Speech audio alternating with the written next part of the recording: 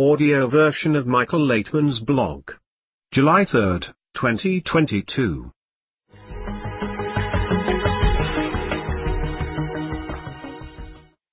My new article on LinkedIn, Is There a Substitute to Substance Abuse?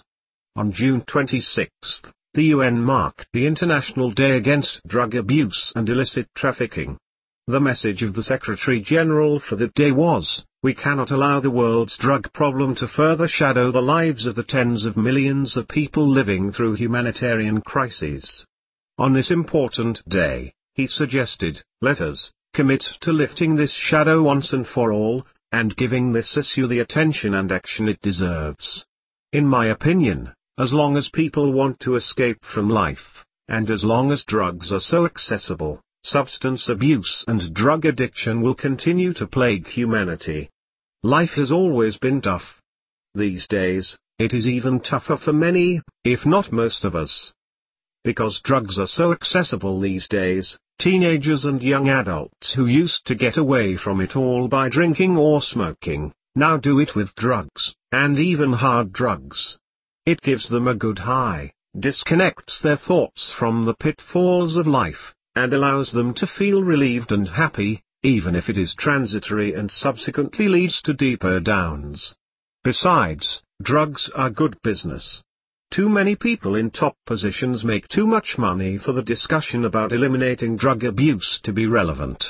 By top positions, I am not talking about the addicts or the dealers. I am talking about policymakers in positions that pay top dollar, whose job is to decry the plague of drug and substance abuse, and do nothing but maintain their positions. Like many other top brass, they view their job definition not as a mission to help humanity, but as feeding the cash cow and milking it dry. In the case of drugs, the cow feeds on more addicts, and the milk is the bloated budgets that organizations for preventing drug abuse receive in order to perpetuate the problem while pretending to fight it. This is why, according to the UN's own statistics, drug sales over the dark web nearly quadrupled between 2011 to 2020. If there were an intention to eliminate drug abuse, those who are at the top of the system would have long been fired. But since there is no such goal, those people are hailed as heroes and their budgets are bloated even more, to cope with the escalating crisis. If we want to truly deal with the issue of drug abuse, we first need to decide what we want to do with addicts. Do we want them to live, or do we want them to vanish? If it is the latter, authorities must provide them with proper conditions to live out their lives until they are gone. If we cannot convince people that there is more to life than escaping from it, we should at least enable them to escape life with dignity until they are gone. At the same time, we should make drugs inaccessible, as simple as that. That is, if we are willing to cull the well-paying jobs of those in charge of fighting against drug abuse. If we genuinely choose to eliminate drugs, we should eliminate access to them. This is the first step. Then, we should offer a substitute. Not everyone will want it, but we should nevertheless offer a substitute that can satisfy the need that pushes at least some of the people into drug abuse and other forms of escapism. The substitute that we should offer drug users is supportive human connections. Just as the veterans from Vietnam, many of whom were heavy drug users while in service, stopped once they returned to their families, we should offer the same feeling to current addicts. This feeling of family warmth, acceptance, and the knowledge that people care about you, is the ingredient that is being depleted from society at the fastest rate. And without confidence and a sense of security, people will be afraid to face life and will opt for escapism. Human connection is the only antidote to drug abuse. It does not cost a thing, it does not pay top dollar, it has very poor PR, but it works like a charm. Making people feel welcome and safe will make them hooked on life.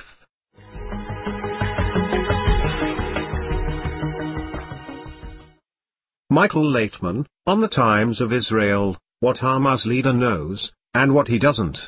A few days ago, Hamas leader Ismail Haniyeh called on Palestinians to prepare to return to Palestine. He declared that Israel is in a state of political disintegration that reflects the dead end to which the Zionist enterprise has come. The beginning of defeat, he said, is disintegration from within. Hanai added that because of it, the Palestinians are at a time of victories, and a generation of great changes. While his observations are correct, he does not know that from the place where Israel falls, from that same place it rises. In many ways, Hanai is like Haman from the biblical story of Esther. As with Haman, Israel will suffer more and more blows from the wicked, who will grow stronger and become ever more confident. As with Haman, in the end the Jews will unite and everything that the wicked one has built will turn against him. For the time being, Israel is indeed disintegrated. We are a divided society whose views range from one extreme to the other on every single issue. We are wholly divided on the issue of the conflict with the Palestinians. We are equally divided on the issue of imposing religious laws, on identity politics and wokeness, and on anything that concerns more than one person. We know we are divided, but we do not care. We do not care even when our worst enemy tells us that this is why we are weak. When will we wake up? On the edge of the precipice. When we wake up, we will realize that all our divisions are incentives to unite. Since we do not want to unite, and instead choose division and derision, our separation worsens. Our enemies point out that this is our weakness, and warn us that they will defeat us because of our division. Now that our division is well in place, as are the warnings of our enemies, we must decide whether to heed the warnings and unite, or wait for the whip to lash and painfully force us to rise above our mutual aversion. If we choose unity before we are whipped, no lashes will be necessary. The sooner we move toward each other, the sooner the world will understand that the reason they hated us was our disunity, and that unity is our protection from hatred, our guarantee of safety.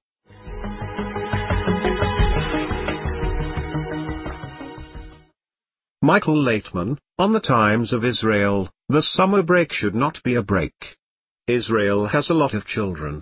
Out of approximately 9 million people, 2.5 million are younger than 18. Tomorrow, July 1st, they will all begin a 2-month summer break. While many teenagers work during the summer, many do not, and they and the rest of the children in Israel are idle most of the summer, looking for things to do with their time. This is very bad for them and for society. If I had a say about it, there would not be a break. The summer would be used to provide children with extras, fun sports, exciting science lessons, improving social connections, and understanding what it means to be Jewish, and, in particular, Israeli. The last two items on the list, improving social connections and understanding what it means to be an Israeli, actually go together. Children should not be oblivious to the world they live in. They should know the purpose of their existence and their goal in life since childhood.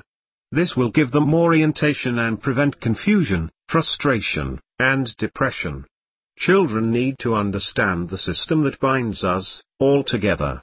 Specifically, Israeli children need to understand the role of the people of Israel, since as Israelis, they bear the responsibility to do what the world needs the state of Israel to do, exemplify unity.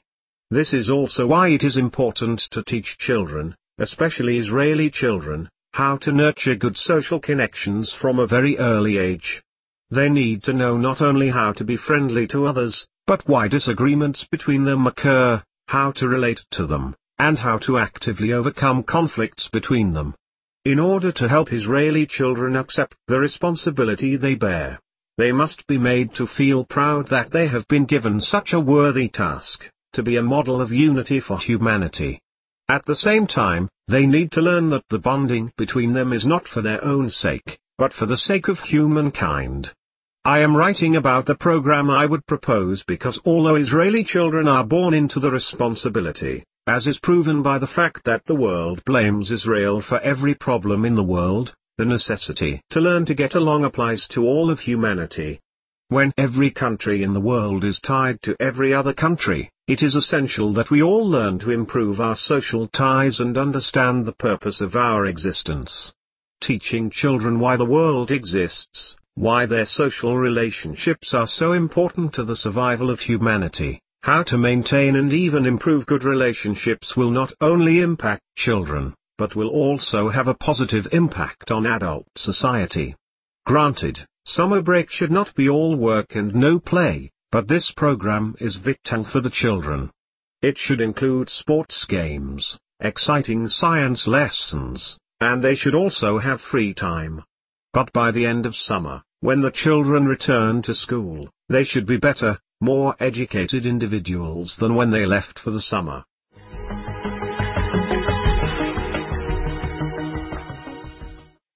Michael Laitman, on Quora, is it possible to love your enemy? There is no such thing as a person who does not hate his enemies. However, along with the hatred that we feel for our enemies, we need to also scrutinize how we can reach a state where we will love them. The uniqueness of such an approach is that with our power of good and love, we can force our enemy to love us. Why then do we find that it is not enough for the good currently within us to overpower our enemies? We first need to build small groups with people who want to be in a common tendency to love others as themselves, where in those groups, we treat each other in a good and kind way. Therefore, it is possible to love our enemies by exercising the love of others in small cells or groups, and gradually such a process would build a major force that would instill goodness and love even into our enemies. The wisdom of Kabbalah has a lot of material on this topic, and it provides a practical method by which we can reach such a state. Based on the video Is It Possible to Love Your Enemies?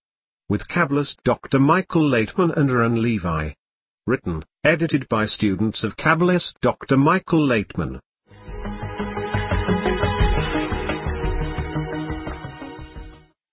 Patience and perseverance. First of all, we need patience. I am on the path, I have to walk a few more miles to reach my goal, and so today I have to move forward at least an inch. Therefore, I have to be patient. This patience must be dynamic, that is, effective, so that I understand that I am steadily taking another step and another step forward. I have to feel that every day I am going over new discernments. What did not work out yesterday, I am trying to do today, and I see it as advancement. Even if I despair from the lack of success and criticize the path, this is already a success because yesterday I did not feel that there wasn't any success. I did not understand that I was making a mistake and was not progressing. And today I feel it, and this is a part of the progress. It is impossible to advance in any other way. Advancement always happens on the basis of descents, and problems, and revelation of the shattering. If there is no shattering, then there is nothing to correct and nowhere to advance. Therefore, the shattering was arranged even before our creation, and then we began to exist from a small informational gene, Reshimo, which began to develop. However, here you have to be very consistent so that at the very moment you feel a lack of success, be ready to immediately continue. From the first part of the Daily Kabbalah Lesson, June 23, 2022. Writing of Rabesh, Article 164. What to ask of the Creator, to be His servant.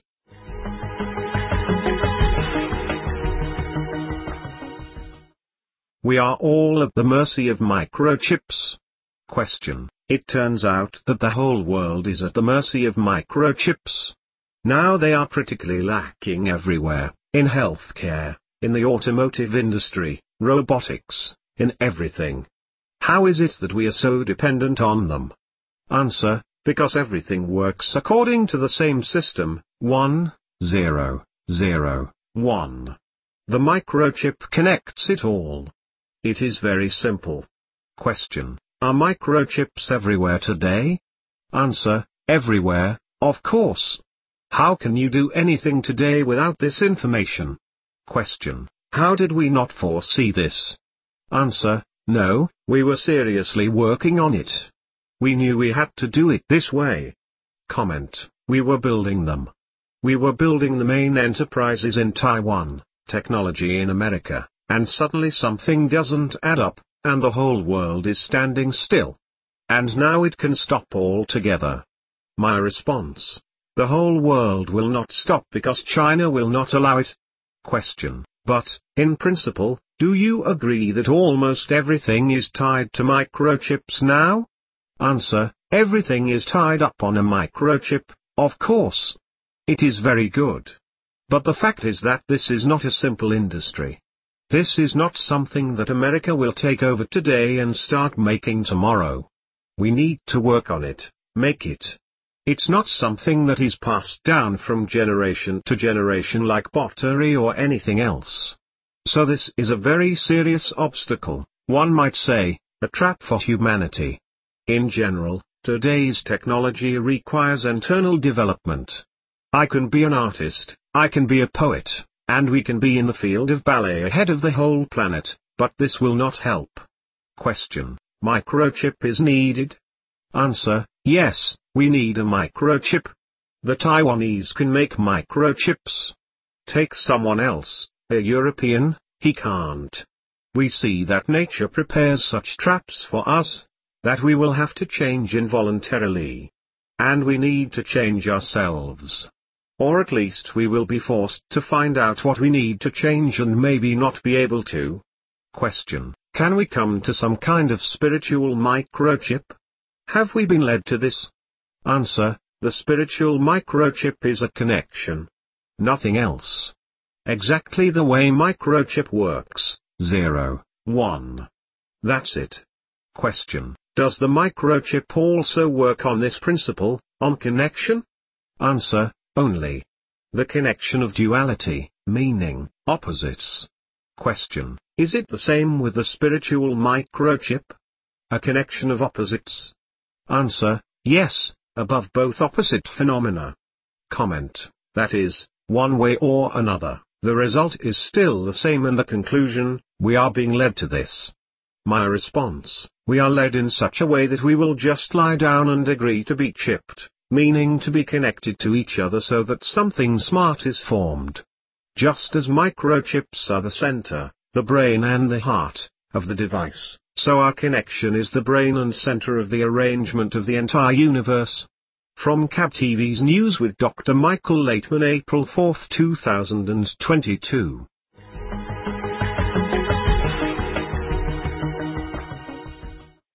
The effectiveness of spiritual work. The effectiveness of spiritual work depends on how much I feel its importance and the support of the environment. This means, I am connected with a group that is constantly undergoing changes in such a dynamic that we feel as if we are in a single boat sailing through a raging sea. Yet, we are heading toward the cherished goal, the promised shore. The main thing is to realize that we are inside the field of the upper force that controls us, and arranges everything both from within and from without. It changes us, confuses us, hinders us, and helps us. It plays with us, like an adult does with a child, trying to awaken in us all kinds of desires and thoughts that contribute to our development so that the child grows up and becomes ready for the future adult life. This is the help we want to receive from the Creator through the friends in the 10 in order to advance spiritually. From the Daily Kabbalah Lesson, June 23, 2022. Writing of Rabesh. Article 164. What to ask of the Creator, to be His servant.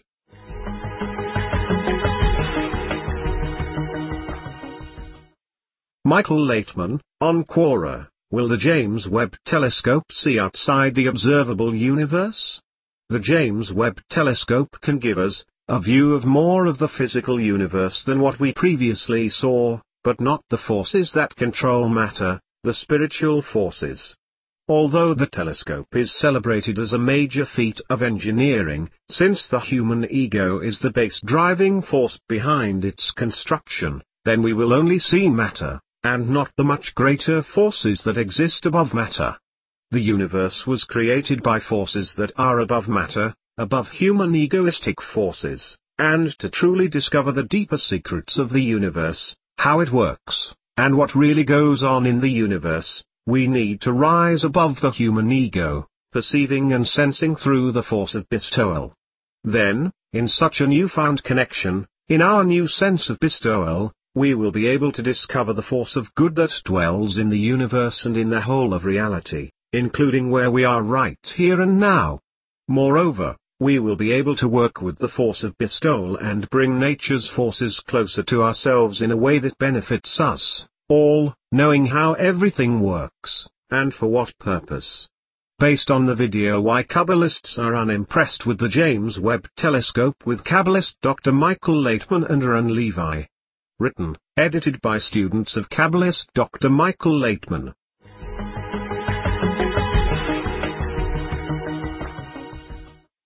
What can I ask for myself? Rabash writes that if a person prays for himself, then he elicits punishment on himself by this action because he thinks about himself and not about others. How can you, while in an integrated system, think about yourself? This completely negates its integrality.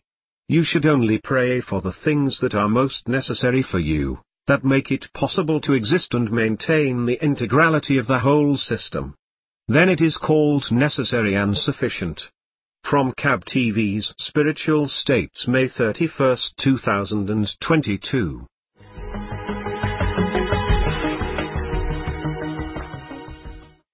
Then we will become Jews. Comment. From a letter, I am listening to Laitman, but his main message is that the Jews are at the root of everything. They must do the right thing and then everyone will be fine. I would like to get an explanation then. Is Kabbalah for Jews or for the whole world? My response, Kabbalah is given for everyone who should strive to attain the meaning of life and realize it on themselves. And then they will all be called Jews. Jews, this is from the word ever, transition. The transition from one attainment, attitude to the universe to another. Question. When both you and the wisdom of Kabbalah are given offensive nicknames, and they say that we are dragging people in and so on, are you offended? Answer. No, I have been doing this all my life. I want all people on earth, without distinction, to fall into my net. These are sensory, mental nets that pull the heart and pull the mind of a person in such a way that he, after all, begins to dig for the meaning of life without paying attention to any persuasions, elaborate explanations, and threats. Well, look what will happen when he wishes to reach the truth. These are the nets a person must fall into. From Cab TV's News with Dr. Michael Laitman, March 14, 2022.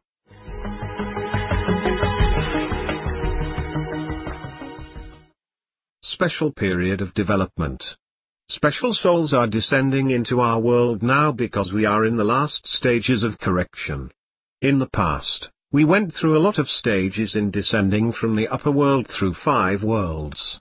From the point of higher energy we developed together with our universe, then with the earth and the geological processes it went through, and then through the evolutionary development of vegetative and animate nature, we came to the appearance of man. And human history also spans hundreds of thousands of years. Only today, in our generation, for the first time do we begin to rise from below upward, reveal our true existence, and try to pass from our world to the upper world to be born in it. We are like in a womb in our world and we must mature in it. This is the completion of our development. Now we are at the last stage of development, so it is becoming more conscious. People have questions and dissatisfaction with what they have. All this accumulates up to the point where we feel how nature itself presses on us, and we seem to squeeze ourselves out of this world and pass through the birth canal to the upper world. This state is very stressful. In Kabbalah, it is characterized as the last state before the birth of all mankind. Therefore, it is not surprising that what we are experiencing now is a special period of development. From Cab TV's Close Up. Special Territory, May 17, 2022.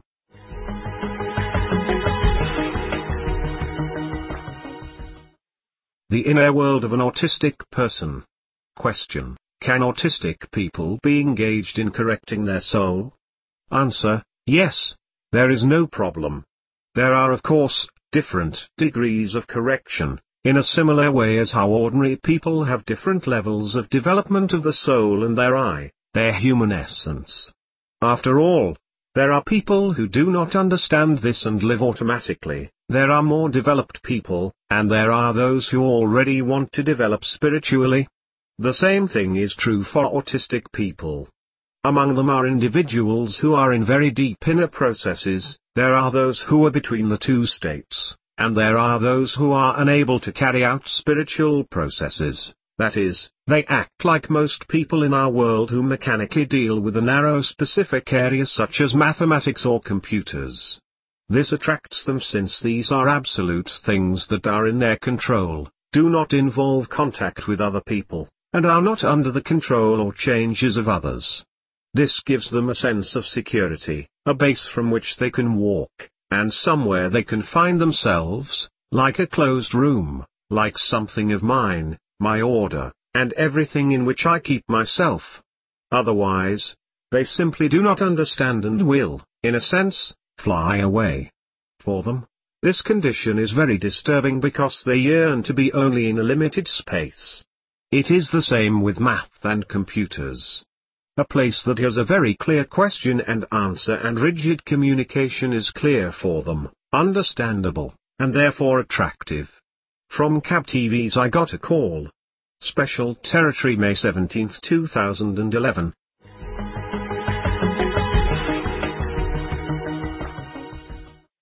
The Philadelphia Experiment. Comment. Allegedly, in the fall of 1943, a U.S. Navy destroyer was made invisible and teleported from Philadelphia, Pennsylvania, to Norfolk, Virginia in an incident known as the Philadelphia Experiment. The U.S. military refute this incident.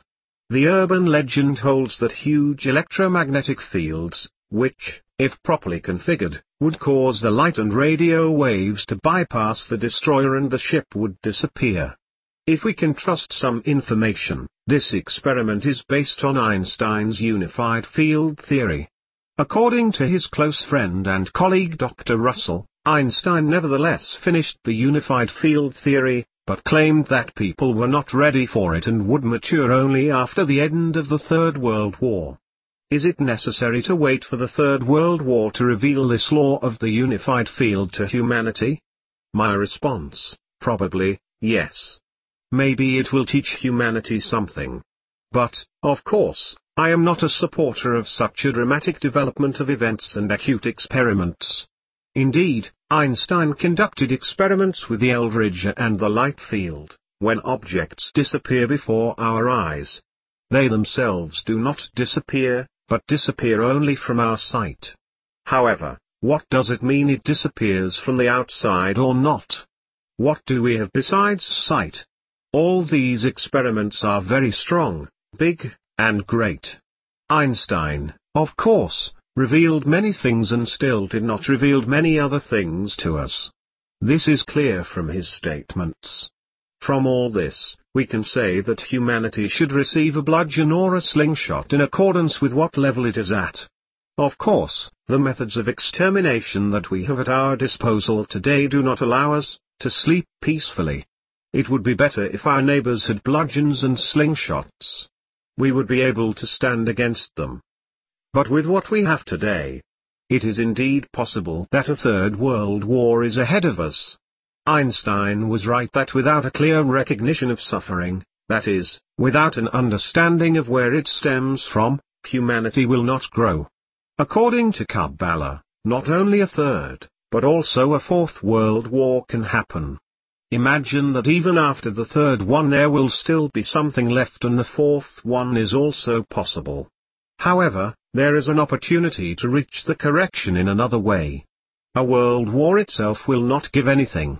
If it passes over us, like over animals, then animals suffer and die. Humanity, however, must realize that it is suffering because it has this egoistic quality, which in no way will allow it to exist normally either here or in any other conditions. It is necessary to bring a person to such a state. We hope that we will be able to do this through the dissemination of the wisdom of Kabbalah. Kabbalah explains to humanity the meaning of life, the meaning of nature, a clear law of global interconnection. It follows from them that we need only one thing, to reach an absolute balance between us and nature. This is the basic law of nature, the law of homeostasis. Only then will we live comfortably and safely. When we reach such a balance, we begin to feel the inner power of nature, an exit to another level of it, and to see that our life is perfect and eternal. Eternal. That is, the ascent above the level of time and death is what Einstein assumed in his experiment, but did not want to show it to humanity because people would use these forces completely from the other, egoistic side. In order to come to the correct use of the forces that he engaged in the Philadelphia experiment, it is necessary to mature. Therefore, he said that after the Third World War it would be possible to reveal something to shallow egoistic people, but not before that. We hope that first we will present them with general knowledge about nature, about what we can actually reveal if we unite with each other, and then humanity will have a perspective, which is, eternity, perfection, harmony, and knowledge of how to come to this through connection with each other. Nowadays, we are already very close to beginning to understand this. I hope that, after all, without a Third World War, we will bring humanity to a state where we can give it the idea of existing above time and space, something that Einstein wanted to confirm with the Philadelphia experiment. From CAB TV's Close Up.